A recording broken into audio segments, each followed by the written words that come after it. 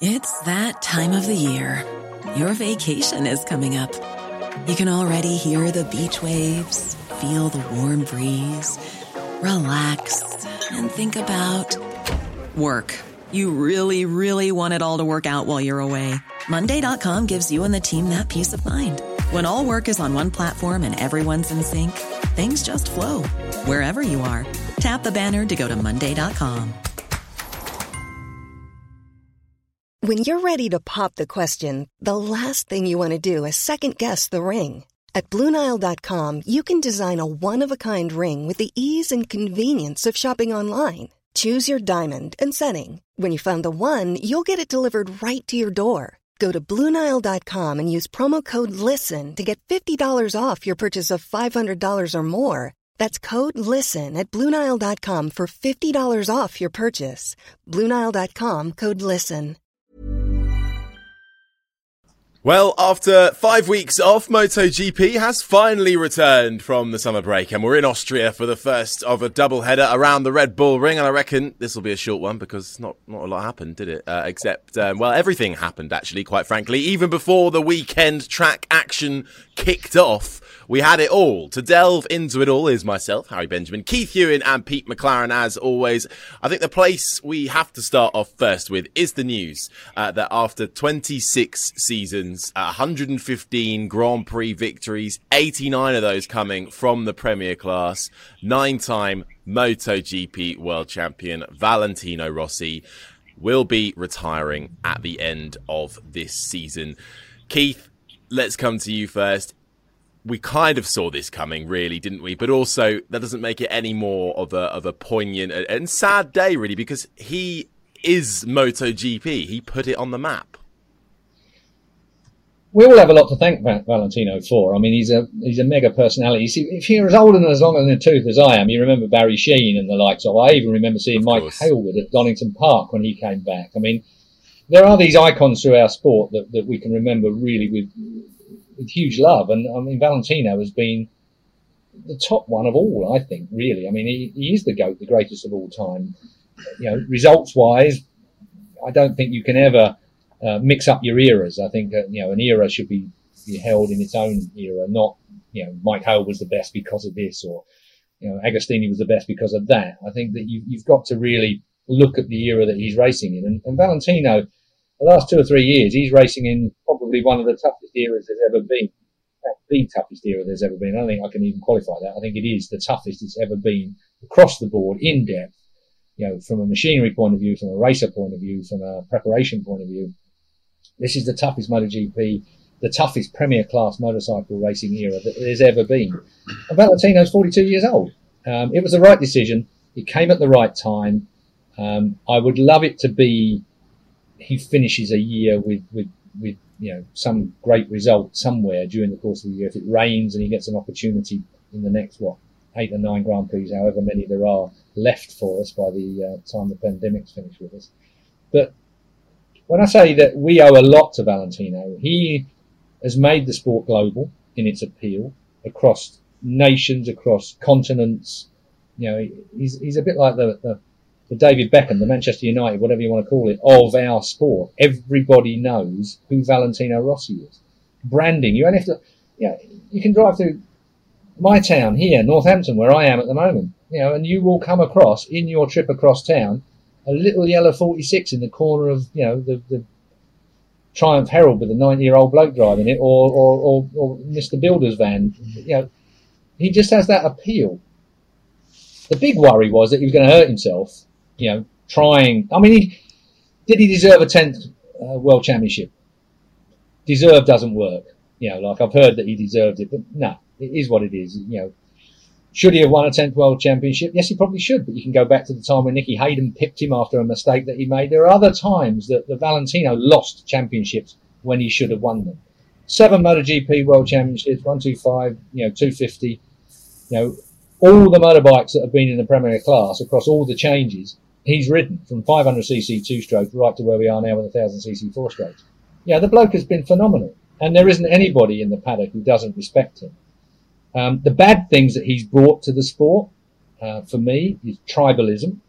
I think the Yellow Army and the like, I find wrong in sport generally. I think that, you can be a fan of the sport. You don't have to be against everyone else just because you're a fan of Valentino. But it did seem to develop in that situation, and of course reached a head when you had the red colours of the 93 and Marc Marquez. I'm thinking of 2015 when they had their coming together in Sepang, which is a great shame, because I think the sport is better than that and bigger than one person. Although it didn't look like it was for some time. Valentino was bigger than the sport for a long time, but I think it's come back into context now, and I think that our sport is the biggest thing. There's no one individual at the moment that heads off the quality of our sport. And I think you've said it before, in fact, actually, that all the other riders have Valentino Rossi to thank, because they get paid the big bucks now, because he was there putting it on the map and making it bigger and bigger every single year he was there. And in fact, everybody had something to say about the retirement and his announcement, didn't they? Even past bitter rivals had something good to say. My favourite, Max Biaggi, who finally explained the little dust up and the pushing and shoving on the podium back in Barcelona some time ago. I think it was it in Barcelona? And then, of course, Casey Stoner. I thought Casey Stoner's words were very gracious indeed, which of course underlines what I've always said about Casey Stoner. He is a good bloke, as well as one of the best ever motorcycle racers there's ever been. Basically, Casey Stoner is his own man, says what's in his head, and this week in his head was all the accolades that he felt about Valentino Rossi, which I thought was very gracious. But Max Biaggi was the one I thought we might see some fireworks, but even Max was very kind as well in the way that he spoke about Valentino. And that's just so telling, isn't it, Pete? And also, though, there was a rumour that maybe he might cling on to another year with his own team, of course, VR46 fully debuting next year. He did bring that up. He said it was a possibility, but in the end, he decided it wasn't worth the risk. One of the surprises about this announcement was that they did such a good job of just stopping any leaks. Even as he walked into that room, it was pretty much 50-50 split. You can imagine the phones of all the journalists are lighting up with WhatsApp chats of he's going to do this, he's going to do that. And honestly, people didn't know, and as he was stood there, some Ducati management came in. So, of course, then people, maybe, it's to announce that a Ducati deal. Now, of course, it turns out they were just there out of respect to Rossi, if you like. But, people literally didn't know which way this was going to go right up to the moment when, he said this will be, the end of this season. Fantastic job to do that. I think the overwhelming thing for me generally was just how it looked like it was a weight off his shoulders almost. Sometimes these retirement announcements can be quite sad, somber, tearful events, if you like. And it didn't look like that. He, from the moment it started, and he made a bit of a joke about, being embarrassed that he had, sat up there on his own, he needed a table or something. And it was kind of that old Rossi with the sort of the charm and the charisma from all that helped make him so famous. It looked like that again, which we haven't seen that much this year in his normal media debriefs, I have to say, because it's been such a sort of a frustrating and disappointing year. So, yeah, I think, and that really showed that it is the right time, as Keith said. It shows that he accepts that decision that he's made, and he's not doing it in the sense that he feels somehow forced to retire or anything else. This is what he believes is the right thing to do at the right time. He said, he could have gone on. He had the chance. He joked that, the salary would have been good with his own team because he talked with himself about it.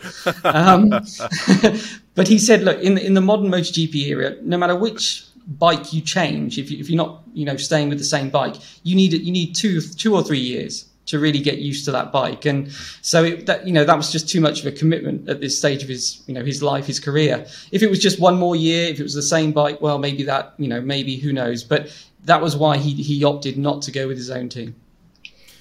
Talking about the press side of it, the reason why it was probably kept as quiet as it did, you remember the debacle, was it Le Mans, when the Jerry Burgess situation was, when he basically was firing his crew chief, and it all got out there in a massively messy, disrespectful, horrible way.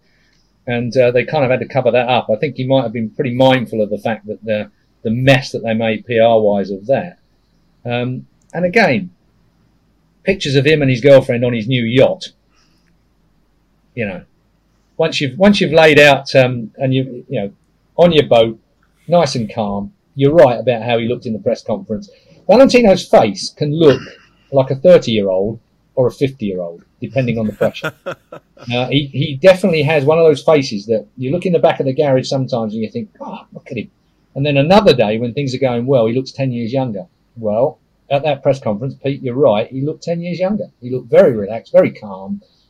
It was just a little hint of emotion there. You could just see it in the corner of his eye at one particular point. I remember thinking, I thought Steve Day, who is MotoGP.com commentator, and he handles the press conference. I thought Steve Day was very good how he collected Valentino up. And I thought the normally excruciating questions that the general press asked at those kind of things were quite good as well. I thought it was even Simon Patterson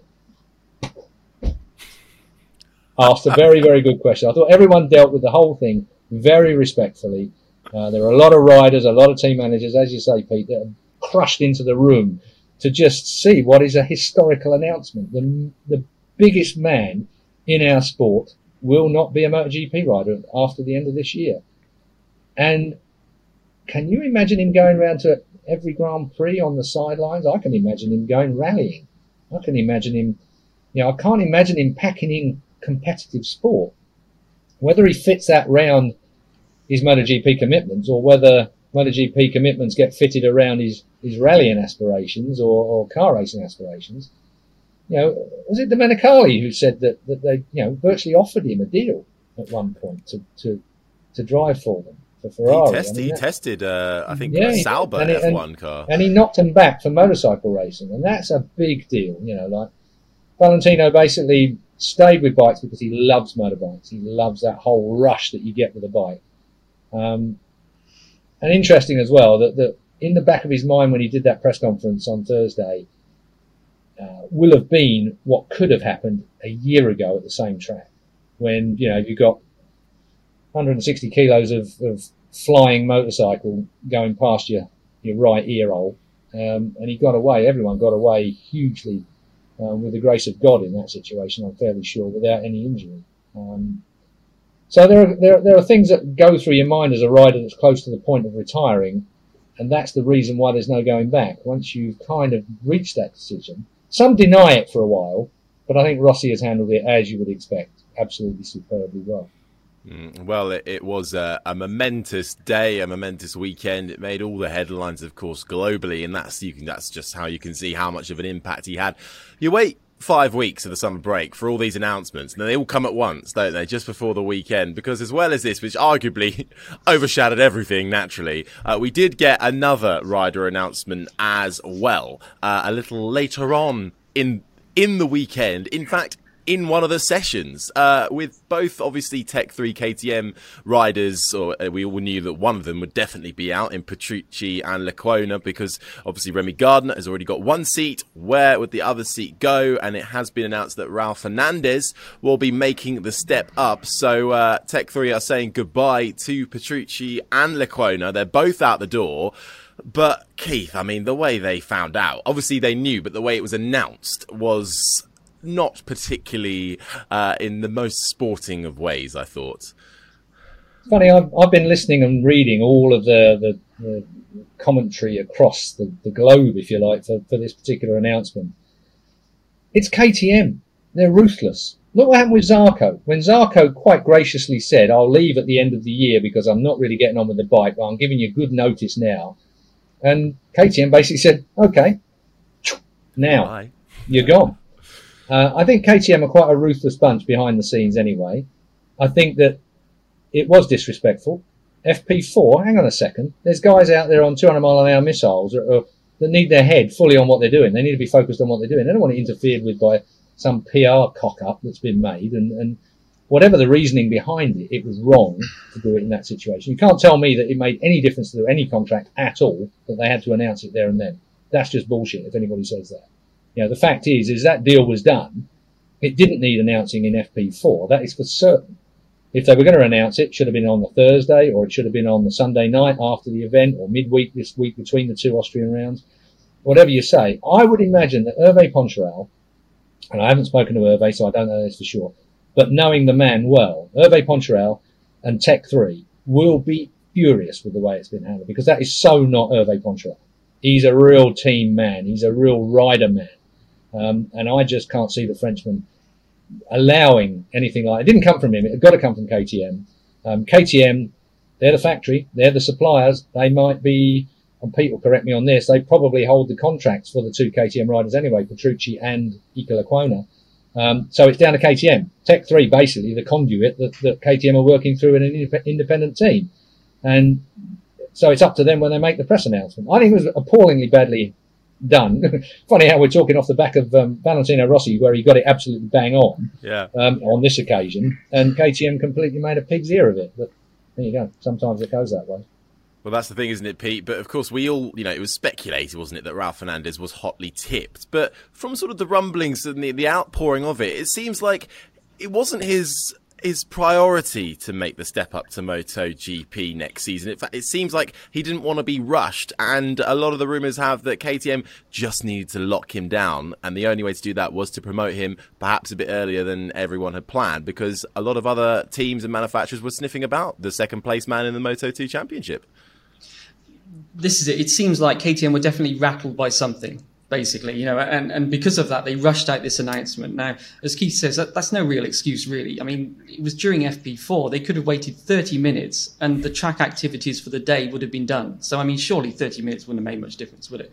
But still, it seems like Pit Byra's explanation on the Sunday morning to Simon Crafar was that, the other manufacturers have been, I think he used the words, ripping at the shirt of Raul. Now, it seems like, from what we hear, that certainly, Aprilia, but more Yamaha, as has been rumoured that they've been pursuing Fernandez, that they really didn't stop pursuing him. They really have been trying very hard, and they've been offering extremely long-term deals. I've heard numbers of 5 or 6 years. Now, clearly KTM felt, now you might say, well, surely the contract was watertight, in which case, why worry about that? But then KTM were clearly worried enough to say, look, let's put this out there and make it public, presumably to just warn off the other factories. Now, you might say, well, why not leave Raul in Moto2 if that's maybe what he wanted, which is sort of the impression that he's given to Spanish TV. But it seems like maybe if they didn't take him for MotoGP, it might just leave a bit of a crack in his contract. Where someone else could creep in some way. It just reminded me of, the famous quote, the Formula One quote with Eddie Jordan, Ron Dennis, when Eddie lost Michael Schumacher to Benetton at the start of his career. He thought he had a contract. Benetton were able to get Schumacher, and Ron Dennis comes up to Eddie Jordan in pit lane and says, "Welcome to the Piranha Club." And I think it just had that feeling about it. KTM had a contract, but that doesn't stop the other factories going, yeah, but what's in the contract? Is it watertight? Is there some way that, because just a contract on its own is not enough.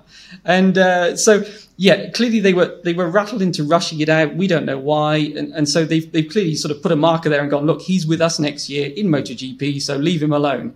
Now, is that the end of the story? We'll have to see. Certainly from Petrucci's side, Petrucci's a very amiable, likeable chap.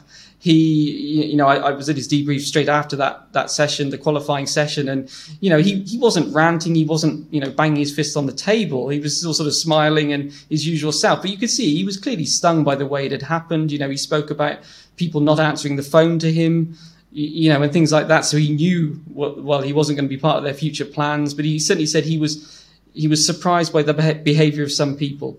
And, he at the same time, he said, look, if I was in KTM's shoes, I would have signed Raul. So he understood the decision, but he certainly wasn't happy with the way it had happened and the way it had been communicated.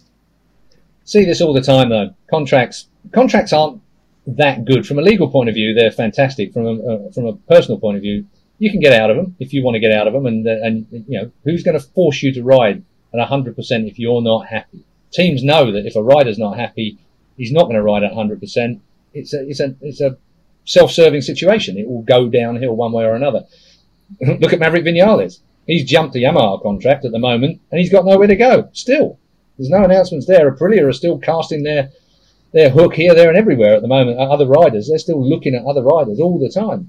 Maverick Vinales, unlucky this weekend. I mean, the first part before he got red flagged, I know we'll probably talk about it in a moment, but really, really having to start from pit lane in the end was a disaster for him.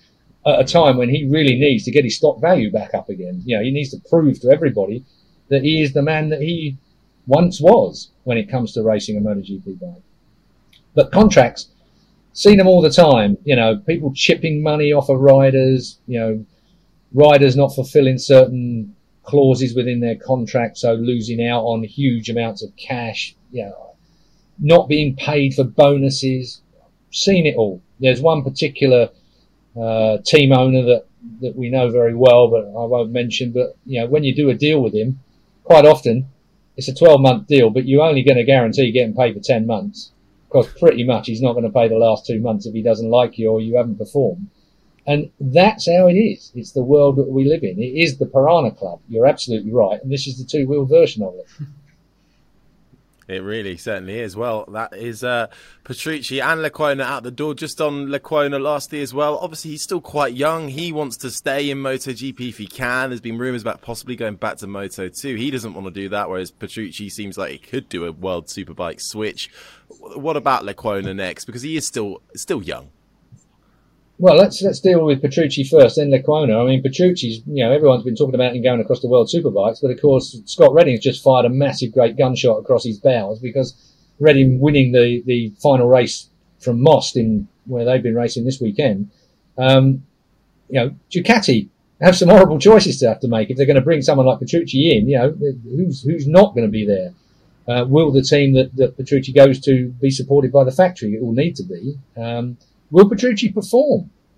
You know, this is the problem at the moment. When you look at where he's just come from in this weekend's racing, he's, you know, back at the back of the field again. I mean, it's when you invest in somebody like Petrucci, somebody like Viñales that have been race winners, you know, if they're off form, if they are down, if they are difficult to produce the absolute fine, what's the word I'm looking for? Circumstances that they need to go fast. If you've got a rider that's just too difficult to tune a team to get him to go quick, you know, they've got such a lot of choices at the moment that they can look at that will perform in any given set of circumstances. You know, if you've got to have all the ducks in a row every time for the likes of Viñales or for the likes of Petrucci for them to perform, and one duck is slightly skew whiff and he won't perform, then you would invest probably your millions in a younger rider that carries on trying and carries on performing even when things aren't quite 100% right for them. Tricky job now with everything being as close as it is. And it doesn't matter if it's Moto3, Moto2 or MotoGP. The racing, you know, when you consider where we are with this, I mean, hats off to Dorna and in MotoGP circumstances, the manufacturers who work with Dorna to produce the rules that they produce. You know, we have never been in a better position. An independent team wins a Grand Prix with a rookie. You know, effectively, an independent team is a privateer. If you go back to my day, that's what you considered to be a privateer. It's a private team. Obviously, it moved on a bit when factories got involved in private teams and offering up motorcycles that were a little bit more factory than the over the counter ones that you perhaps could ride back in the day. Now they're all factory teams effectively, but it's still an independent team, and with that, you lose out on data engineers, perhaps, personnel. You've got less people usually that are working on those bikes and all the stuff that's going on back at the factory. Going to be very interesting to see whether those teams are going to be able to pick up the pace. I love these back-to-backs because it's never quite as simple as, you know, we've had a winner this week, Jorge Martin from pole, brilliant. Will he do it again next week? I don't think so, because that's what happens. You know, everyone's going to be now looking through the data, and that's where the factory teams really score. The top end, they'll be looking through that data and looking for all the fine detail, trying to get it sorted out for next weekend, and we're likely to see a completely different result. Depending on that'll certainly come in handy when we get to our predictions, which we were all terrible at this week. Hey, I got the third place, man. You got third place, man, but as I said off air, gets you no points, I'm afraid. So let's. Well, those are the big announcements before the racing action even got underway. And how long? 20 minutes in, and now should we talk about the race? So we were, of course, in Austria. This was the Styrian Grand Prix, and as you say there, Keith, it was Jorge Martin scored his second ever pole position after Quartararo had his lap time deleted. Now we had the first race start, which saw Bagnaia take an early lead, actually, from the pole sitter. And then there was a bit of jostling in the back. A couple of laps went by. And then we had this quite huge, scary crash on the face of it, which brought out a red flag for the incident between Dani Pedrosa and Lorenzo Savadori at turn 3. Pedrosa was around 12th, I think. He fell on the exit at the hairpin, and then Savadori, blind, unsighted from way back, hit the KTM on its side. Luckily, Pedrosa unhurt. Savadori looked visibly injured and has sustained some injuries, but could have been, I think they said this on commentary, a lot worse. He was talking to the marshals, but then that huge fire that broke out caused by a ruptured fuel tank. Keith, I don't think I've seen anything quite that severe in recent MotoGP times in terms of the flames that were there. Everything for you is recent, Harry, because you're young. That is also true. But, on the face of it, it was those flames wouldn't go out either for a good while. Well, they don't, do they? I mean, it's the fuel is flammable, and it's difficult if you haven't got kind of foam to squirt all over it. When you're trying to deal with can we clip that up? Fuel is flammable. I like that. Yeah. It comes with that little triangle on the box. And the fact is that the marshals at trackside have got plenty of fire extinguishers, but when you've got that amount of liquid early on in a race, we are talking about a lot of fuel on board, and clearly it ruptured the tank fully, so the whole lot was gushing down the track, and it kind of burnt really gently. I thought, once it's out in the atmosphere and it's already alight, you don't get that big woof effect, do you? Sucking the oxygen out of the air. It just spread itself down the track and leaked accordingly. And of course, every time they chased it down the track and put it out where the fire extinguisher was, it was so spread out, it just caught back alight again. The accident brought out all the trolls, the track trolls, as I like to call them. Everyone at the moment, a fair proportion, I think, of riders are a little bit up in arms about the Red Bull Ring. There are certain things about the Red Bull Ring, particularly in the wet, that they don't like. The place really is like glass when it rains. And you get those, straight up front brake faceplant type crashes at the Red Bull Ring, which need to be looked at. There are a couple of blind exits on corners. Turn 1 is a good one. But Dani Pedrosa's crash, it's got nothing to do with the track. It just annoys the hell out of me when people use the platform to start castigating the track and the track owners. In that, Pedrosa fell down. A rider that was in the back of the bunch was unsighted, as you say, Harry, quite rightly. And by the time the waves have parted and you've got a motorbike in front of you, the same thing happened out of turn 1, if you remember, going back to, was it Hafiz Syahrin that had that with Bastianini's bike, I think, hit it amidships. Because the bike was laying in the track, by the time he saw it, because everyone else parted and went around it, and he's the next in line to hit it amidships. And the same thing happened here. You cannot blame the track for that. But there seems to be, certain commentators that seem to be very keen to jump on this bandwagon of these tracks that aren't safe. I don't go with that. I know, again, and there will be the very same commentators that say, well, he's an old bloke, he's used to it back in the 80s and all the rest of it. Yeah, you're right. But I've got a good handle on what's going on with most racetracks. And yes, there are improvements always to be made. Turn 3 is a kind of corner that can cause problems. You're nearly 200 mile an hour approaching it on the left-hand side of the tyre when you want to make that braking manoeuvre. We saw what happened when Zarco tagged the back of a bike and we had that massive crash, last time at turn 3. And I think that kind of crash where bikes can go across the corner and wipe out people that are turning the corner. You look round racetracks and see how many of them there are. A lot. You're not going to go racing if you're going to rule all of that out everywhere. You make it as safe as you possibly can, of course you do. And the A1 ring, the Red Bull ring. There's your age. Formerly the A1 ring. Österreich ring, if you want to go back that far as well.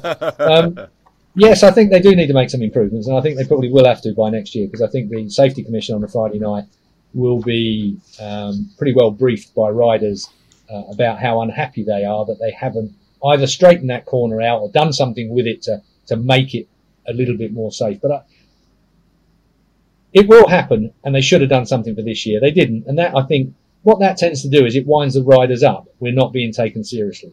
They're not taking our safety seriously. If it had rained heavily there today, we could have ended up with a Monday race day, because I think there would have been, like Silverstone, a rider strike. I hate the word strike. A rider protest of some kind. I think we may have ended up racing on a Monday, which they were prepped for.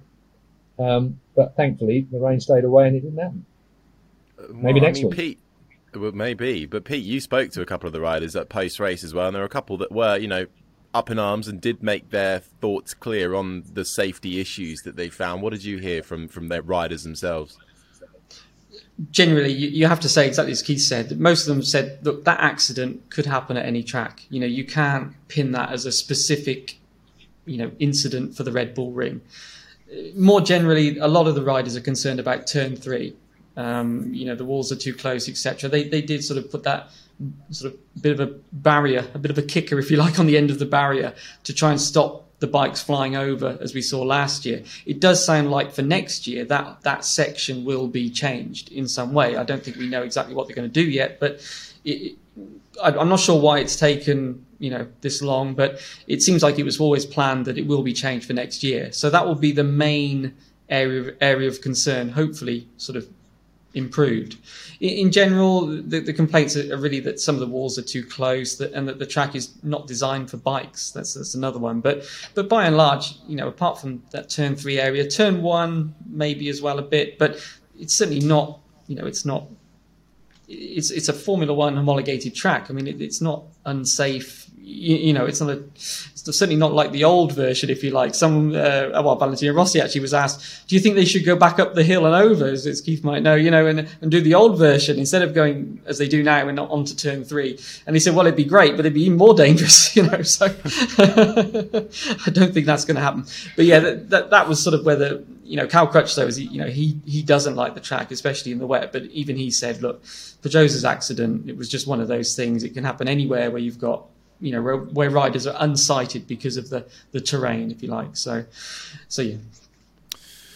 Yeah, well, that did cause that accident a 30-minute red flag, and then they did get going again, and Pedrosa was able to use the spare bike as well, but Savadori did not take any further part in that. They went back to their restart original grid positions, which helped some people, didn't help some others, and actually we'll just come on to what you alluded to earlier, that especially for Maverick Viñales, it just went from bad to worse, didn't it, Keith?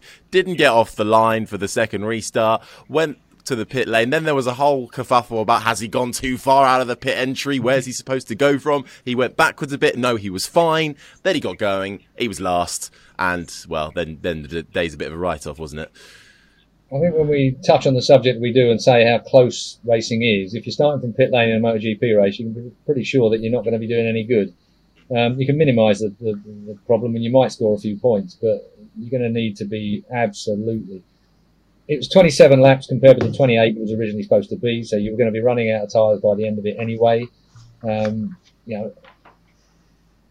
He stalled it on the line effectively. They pulled him off to the side of the track. He had to go into pit lane, restarted, followed round behind the pace car. His place to start was going to be in pit lane. I mean, he got no choice. That was where it had to be. But you're right. I think there was a green light at the end of pit lane, and he rode through it, but realised that he shouldn't have ridden through it, and so rolled back down the hill backwards, back into a position, which was really good thinking by Maverick.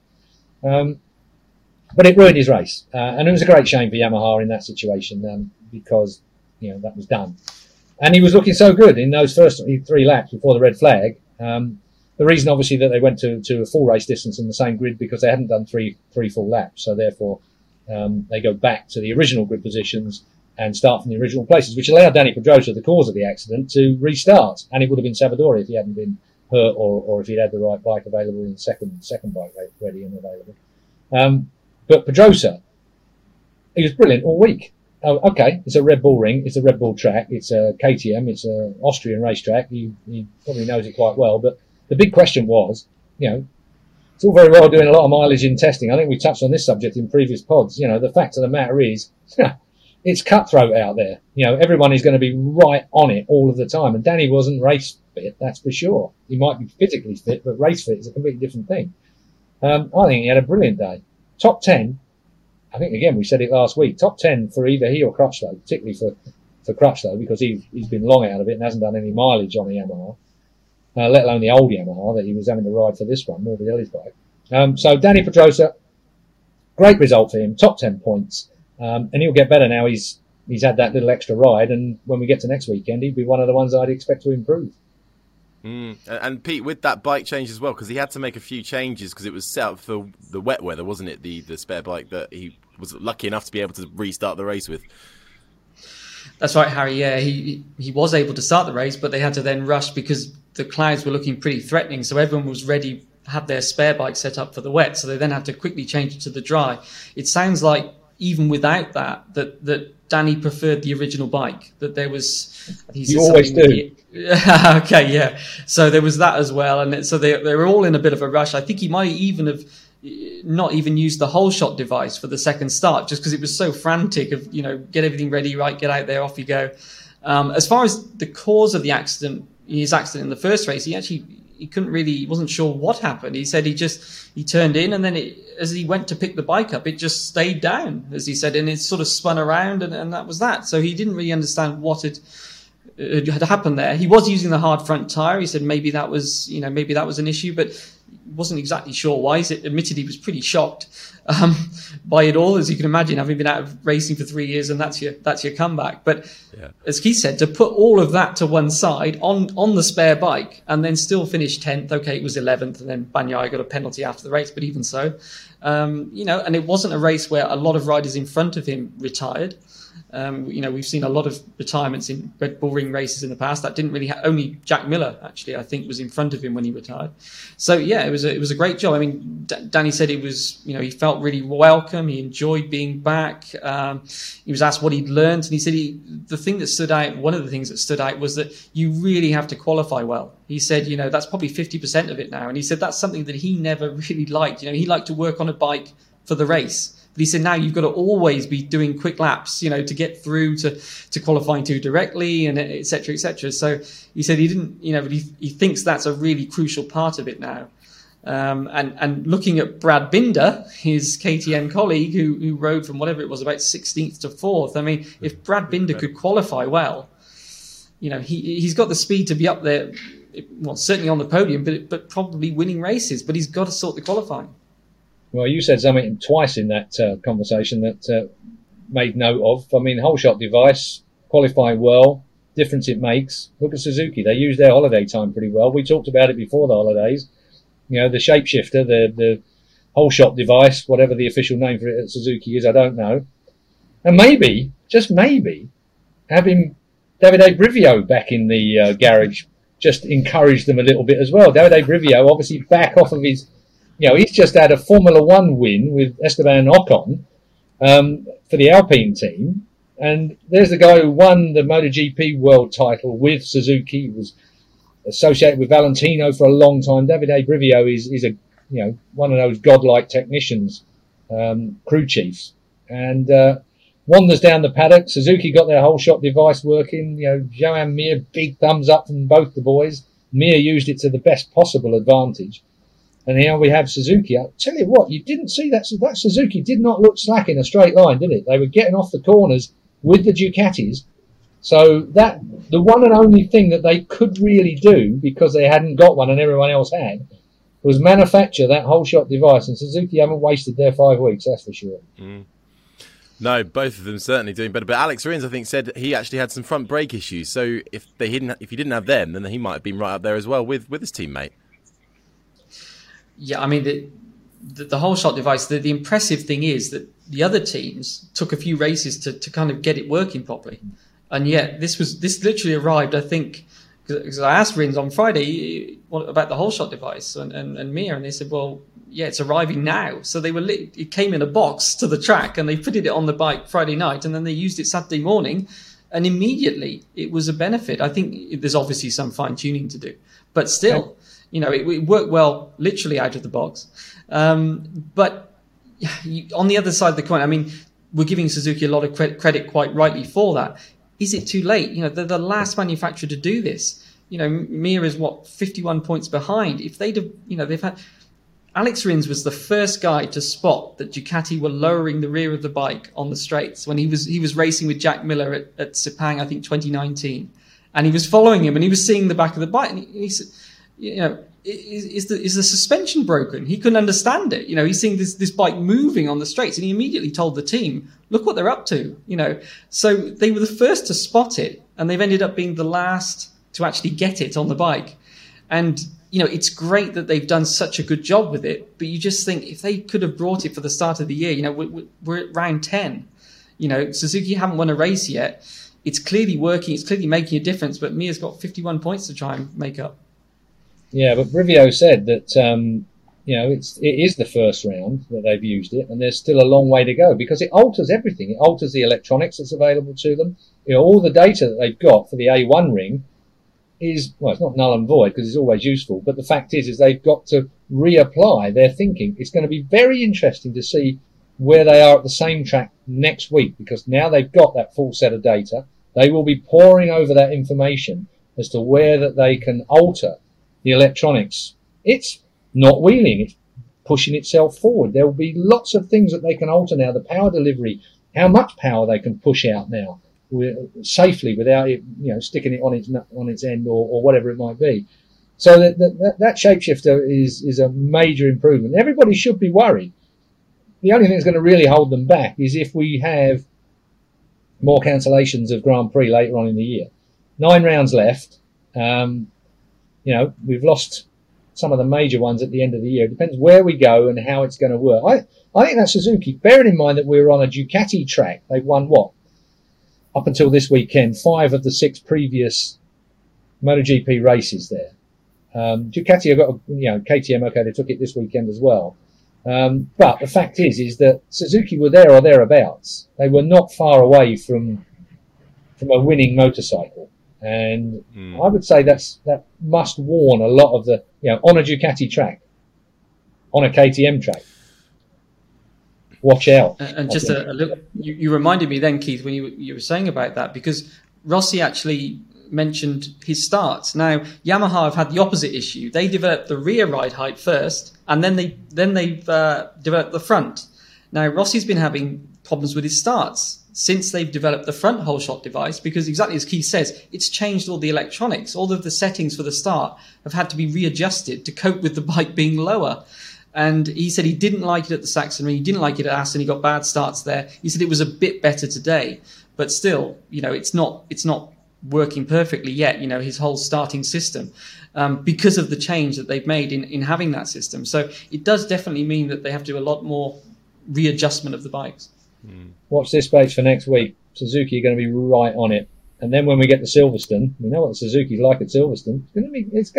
If he's only pinching a few points here and there, 5 points here and there, it's going to take a lot to get the 51 back. But, luck has a lot to do with things at the moment. There's no one, again, standing out. Quartararo, okay, he's looked really good. And he's third place, brilliant.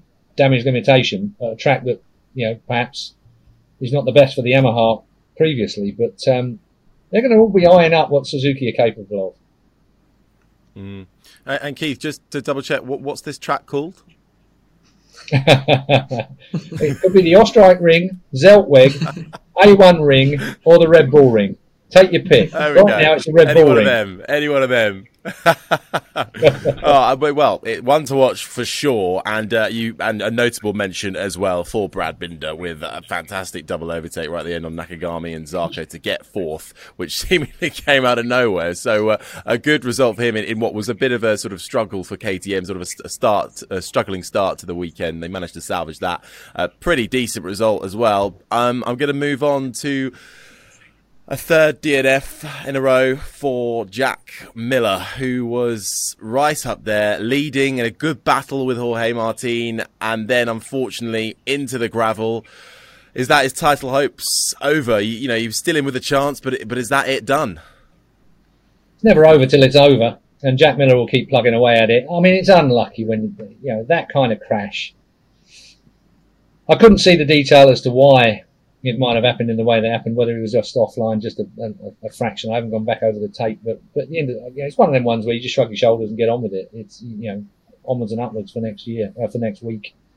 maybe next year, as you're trying to allude to. But I mean, we did, and I dare say the expectations were quite high with Jack Miller because of last year. I mean, he finished on the podium twice last year, didn't he, at the same track? You would have been expecting him to be at least podium this weekend. So dumping it has caused him a major problem. But the same thing can happen next week to some of the guys that are around him. Yes, it's his third non-score of the year already. I think that's, and second in a row as well. So I think you could see he was, how frustrated he was with it, because as Keith said, it was a nothing fall, but it's got such big consequences in terms of his points again. What's the gap now? 72. Yeah. I mean, it's a lot. He obviously can't afford any more mistakes. In a way, maybe it means now he just rides, forget about the championship, just race by race, different approach. Don't count the points, let's say, and maybe that will pay dividends in itself. Maybe he was putting a lot of pressure on himself to claw back points, and seeing a Ducati leading the race as well, maybe wouldn't have helped us. In terms of settling, it would have made him think, well, the bike's winning, leading the race with a rookie, so maybe I can go quicker. But clearly he was over the limit that corner. He was trying to say with Quartararo, and obviously the Yamaha corner is a lot better than the Ducati. And, maybe that was, if there was a mistake, that was it, that he was just a bit quick there because he was trying to stay close to Quartararo in the twisty bits so that he could get by him on the other parts. But all credit to Quartararo to finish, as Keith says, third, at this track against these much faster bikes. I mean, it was as good as a win, for him, really. Well, tell you what, there were a couple of interesting guys that raced really well this weekend. I thought that, you got Alex Marquez, Takaki Nakagami that was looking quite good as well. Marc Marquez hit everything except the pace car during the course of the weekend, really. I mean, he obviously got Aleix something quite right about Aleix Espargaro. Him and Aleix came together in that the first turn. Aleix is justified in being slightly grumpy with Marc, because that really was Marc just being forceful. But the second time, he got helped into Aleix Espargaro. Not that Aleix would have realised it at the time. He wouldn't have realised why Marc suddenly rammed him from the side. And someone had basically stuck it straight under Marc to put him into him as well. But really messy weekend for Marc Marquez, I thought, this weekend. I mean, he really is not back as Marc Marquez yet, is he? He's really not quite. He and his brother finished, I think, line astern, didn't they? Alex was right on it as well. But Honda was looking quite good in early free practice. I thought we were in for. I thought the Honda might actually be working this weekend, but slowly but surely it all fell away. It's quite interesting that Ducati were obviously working towards their race pace during the early sessions, because they really weren't where I thought they would be, and the Honda were further up than I thought they would be. And then all of a sudden we got to the race, and it all kind of worked its way through, didn't it? And the Ducatis were looking very quick again. But Marc Marquez, apart from his aggression, which he's going to be getting, like he did back in the Moto3, Moto2 days, he's going to be getting his wrist wrapped soon. I can see a penalty coming Marc's way for some of these pushing and shovings. He might have got away with it when he was Mr. Superstar, but right now he's sort of midfield and banging and barging with his elbows out, and he's not going to endear himself to some of the riders around him if he carries on the way he's going, that's for sure. It was, I mean, all action-packed, Pete, wasn't it?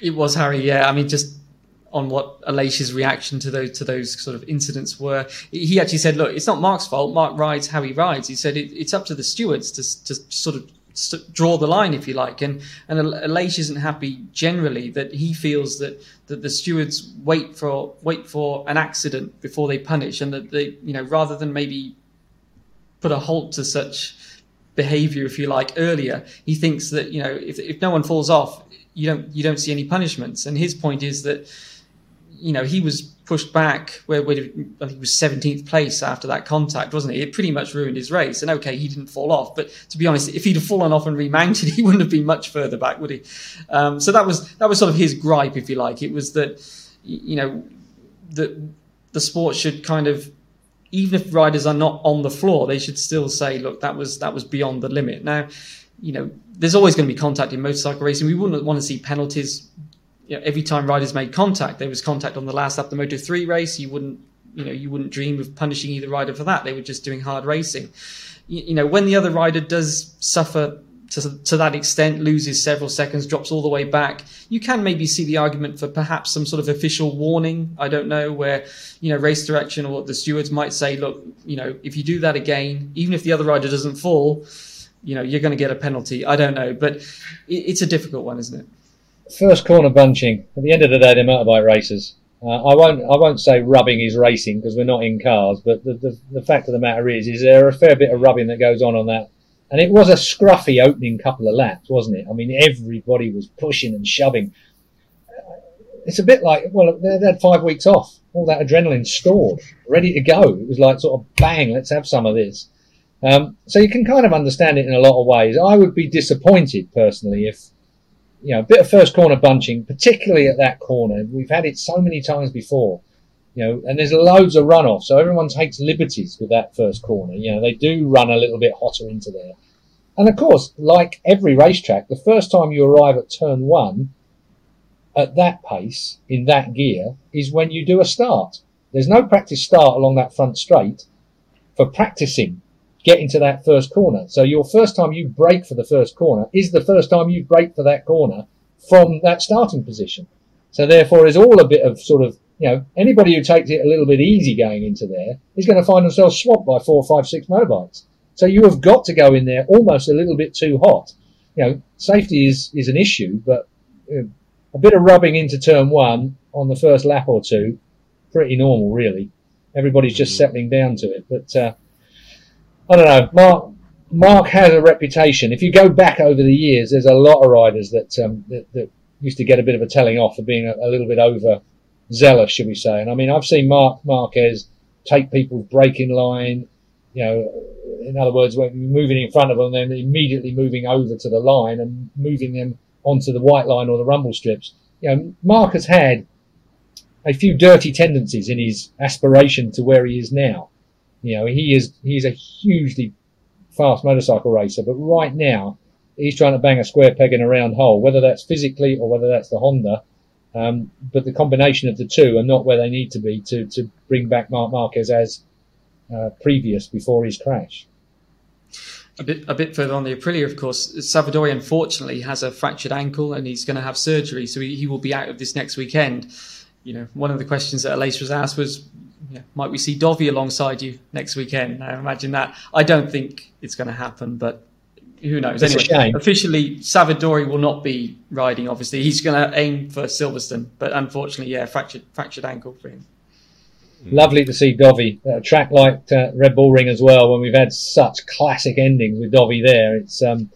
But again, it'll be a bit like Cal Crutchlow. You can't bring a bloke back and dump him right in the midst of this melee as it is at the moment. And Dovi's too smart for that. And he doesn't have a contract with them anyway, so they can't force him. I think you don't have to, do you? Right. For the first race, I think you don't have to. If Savadori was to miss a second race, I think you do then. They would. Okay, well, we'll keep abreast of all that action. Now, the one man we haven't really properly talked about is our race winner, Jorge Martin, who went on to not only take his first win, but as you said, Keith, right at the start, the first ever for a satellite Ducati rider as well, in only his 6th race, having missed 4 due to injury. So talk about a comeback from injury as well. It was a brilliant drive from him. We saw at the start of the season how fast he is. That huge injury that he got in at Portimao, to come back from that as well with the help of the summer break. It really was a masterful drive from him, but it wasn't completely straightforward, especially with that red flag.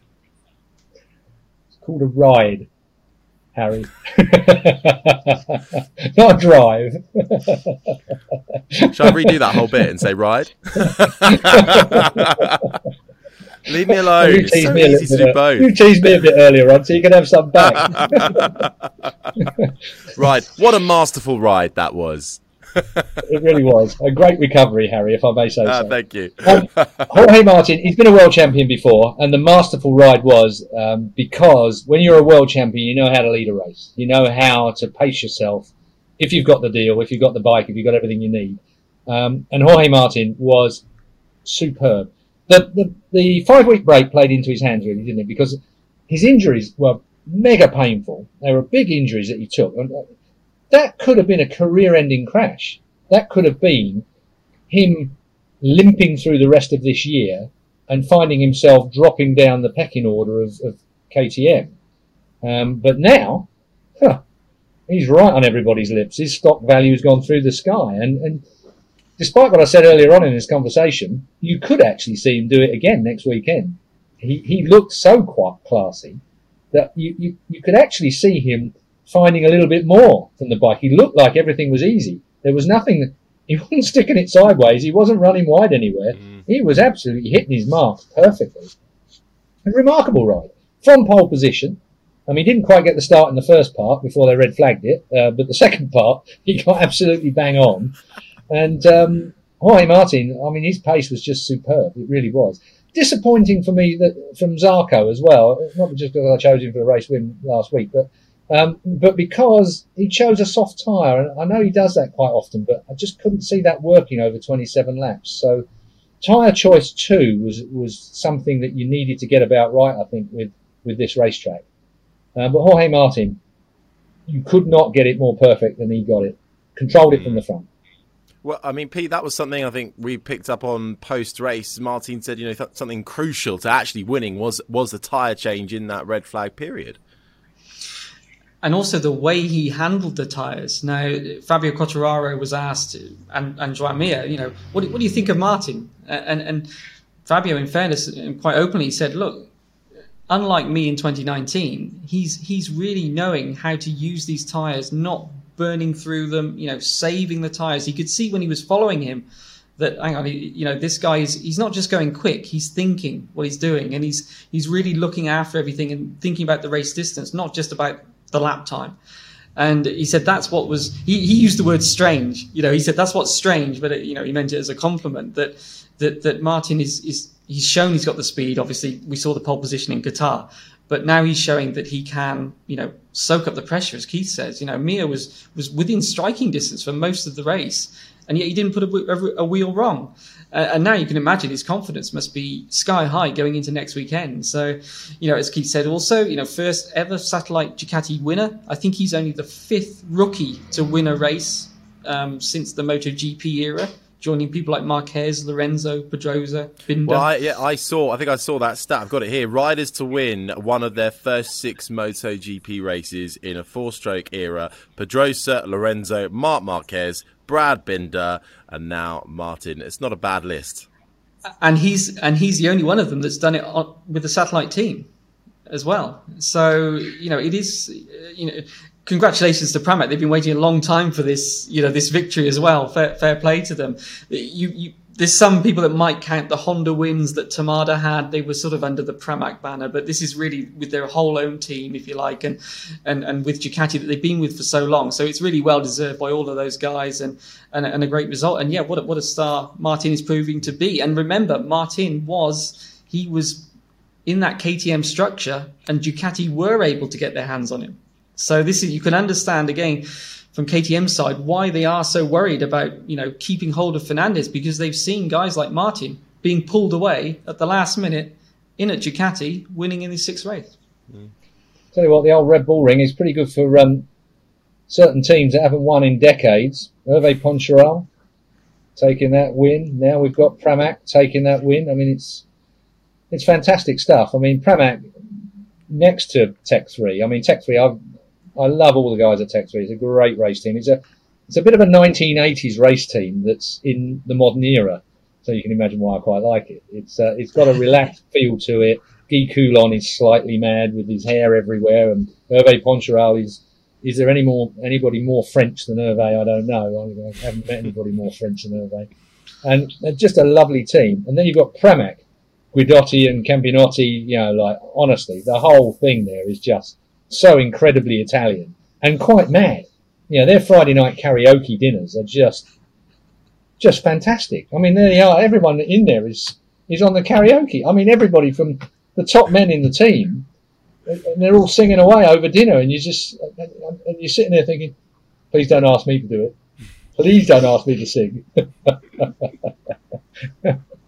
Oh dear, great team, and fantastic that they take that win. You're right though; they have had wins before, but in the MotoGP era, they will be enjoying that. In fact, what was the quote from Jorge Martin when asked if he would be celebrating?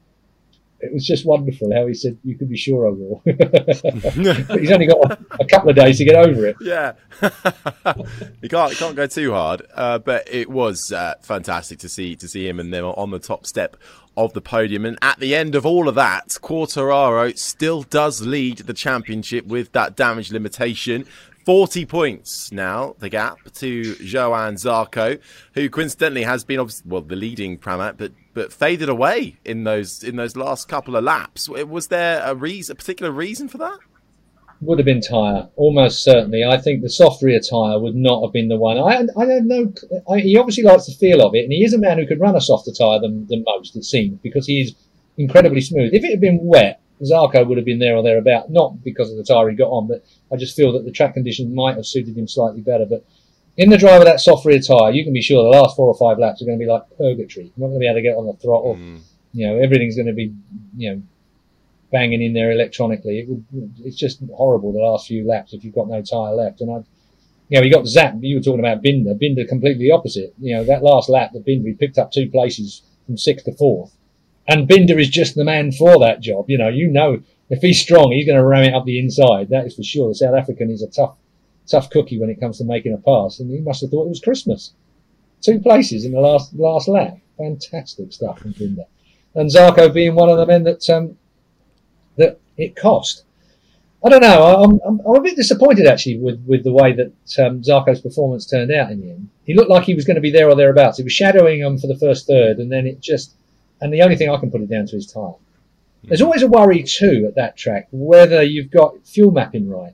You've got to be so careful of running out of fuel. Having a 27 lap race was a lot better than having a 28 lap race for many of them, because they're close to running out of fuel if you've got full. If you've mapped it slightly rich. So that's always something to look out for. No doubt they'll be looking at that again for next weekend. One of the other little details that they can work on. Can we give it a bit more power in places because we've got more fuel than we thought we had, or have we got less fuel than we thought we had? These are things that are going on right now as we're talking in the debrief. Your techs are going to be looking at everything and working out where the benefits are for next week. Well, there is so much to digest, but it was Jorge Martin who took the win, of course, from Mir, and Quartararo in third. So that was just the MotoGP. I'm going to move on, if I may be so bold, to Moto2 first up. And it was Marco Bezzecchi who returned to winning ways, took his first win of the season in it was a bit tougher conditions for the Moto2 and the Moto3 guys, because the track was steadily drying out, wasn't it? But Bezzecchi off to a great start to lead early on, but Remy Gardner was there giving him a lot of pressure at the start. When you're chasing a track, and I mean by that whether it's getting wet and you're chasing it as it gets wetter, or you're chasing it when it's getting drier, really, really difficult, because you are having to increase your pace as it dries out. The line, when you're on a racing motorcycle as well, you're right down to your eye level. Can't see damp patches. It's only when you go offline and all of a sudden it starts to wander towards the darker stuff. Really, really tricky conditions in those circumstances. So chasing a drying track, Bezzecchi got it bang on dead right. Remy Gardner, you get the feeling that Gardner had he pretty much got it sorted at one point, but then discretion being the better part of valour. And I think that's the Remy Gardner I'm loving at the moment. He's really working everything out. He's doing what you do to win a world title. And he ain't going to make a mistake by giving 25 points to anybody in one go. He's going to be there or thereabouts, I think, all the time. I love the way he's doing his job at the moment. But pleased for Bezzecchi, the first win of the year. That's but I don't think he's going to be a major threat for the rest of the year. I think it's still going to be the Gardner that's doing the business.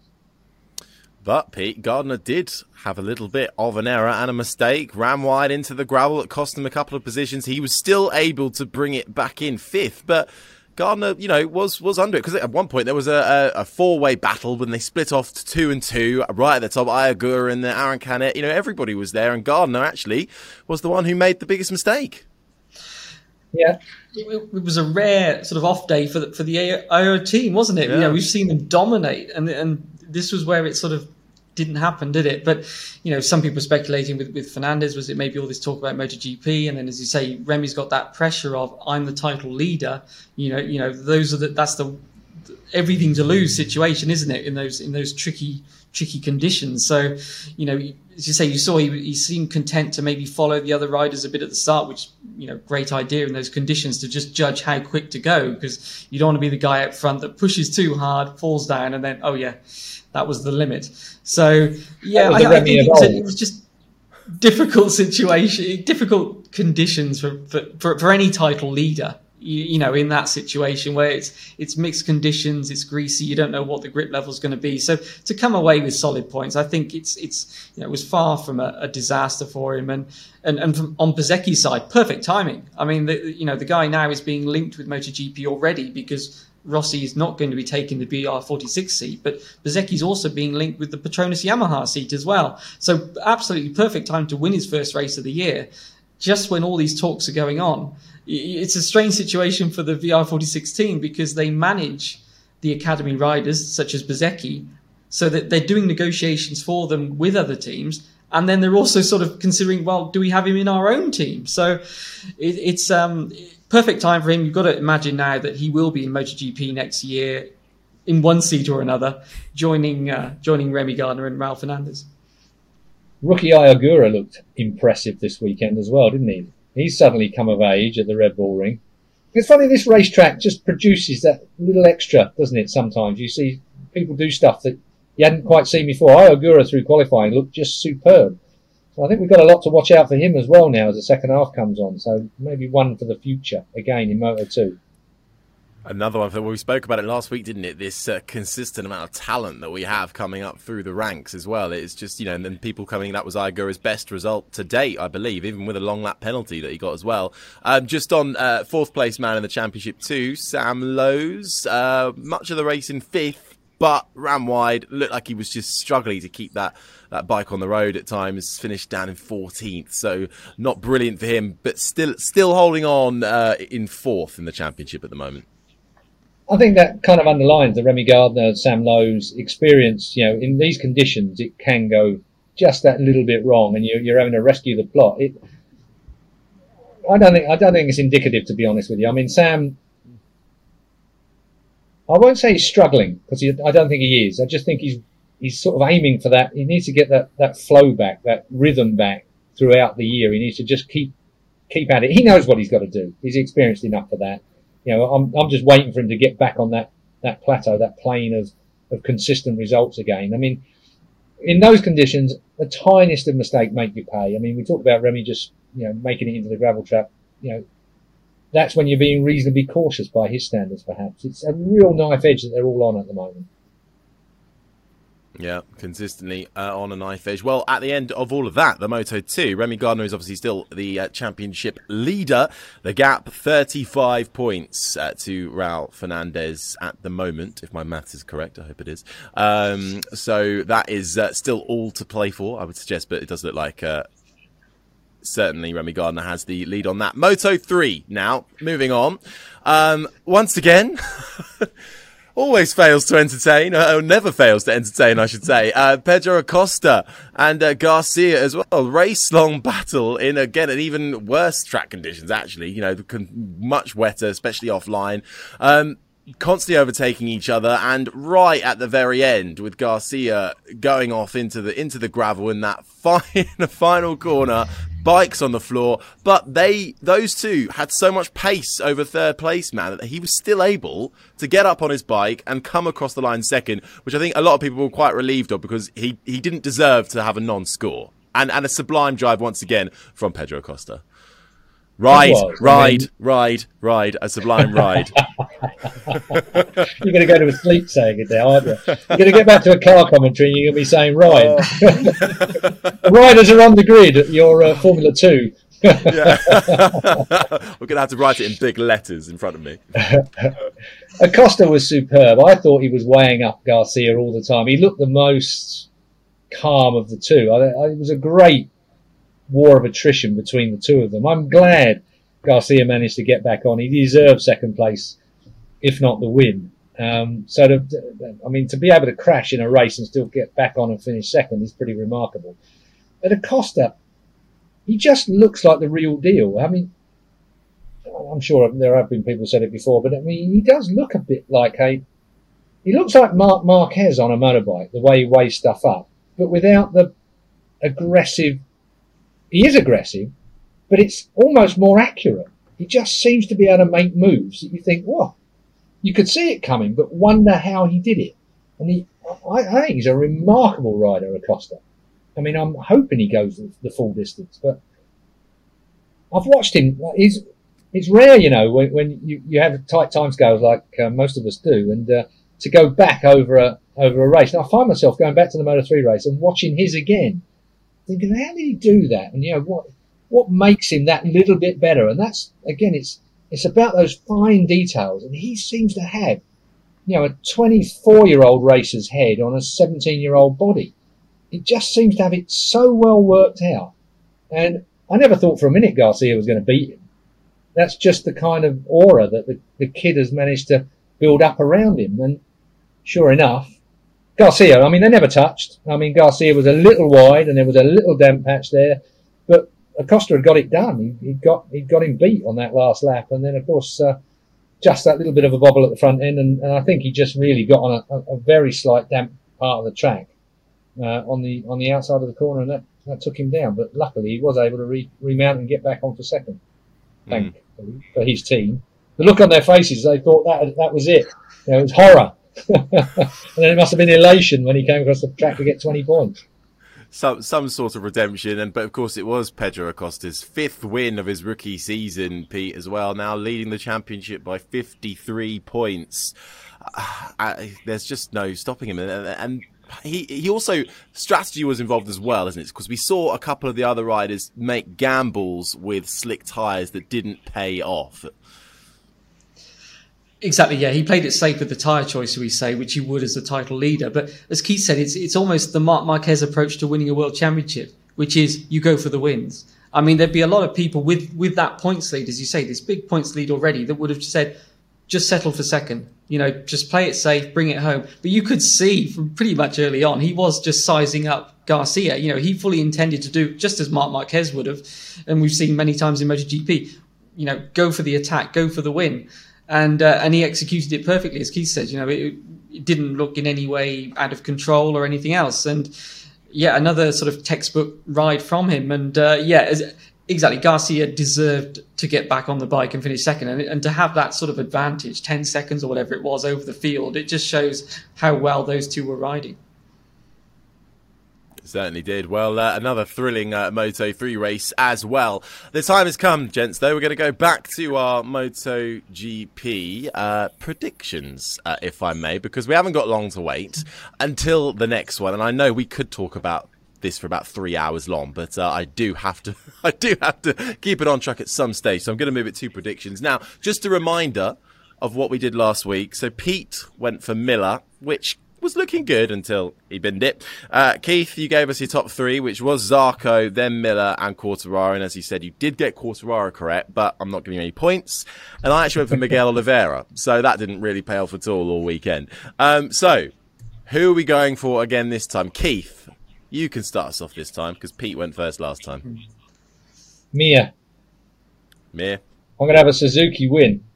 And that really wouldn't happen, you wouldn't think, at the Red Bull Ring. But I'm confident that they've got that shapeshifter to work first time out, bang. And by the time they get everything else sorted out during the course of their data downloads and their look through this week, I've got a feeling Mir could go for the win next week. But the thing is with the Red Bull Ring, it's all down to the weather as well. Yeah, fair enough. Okay.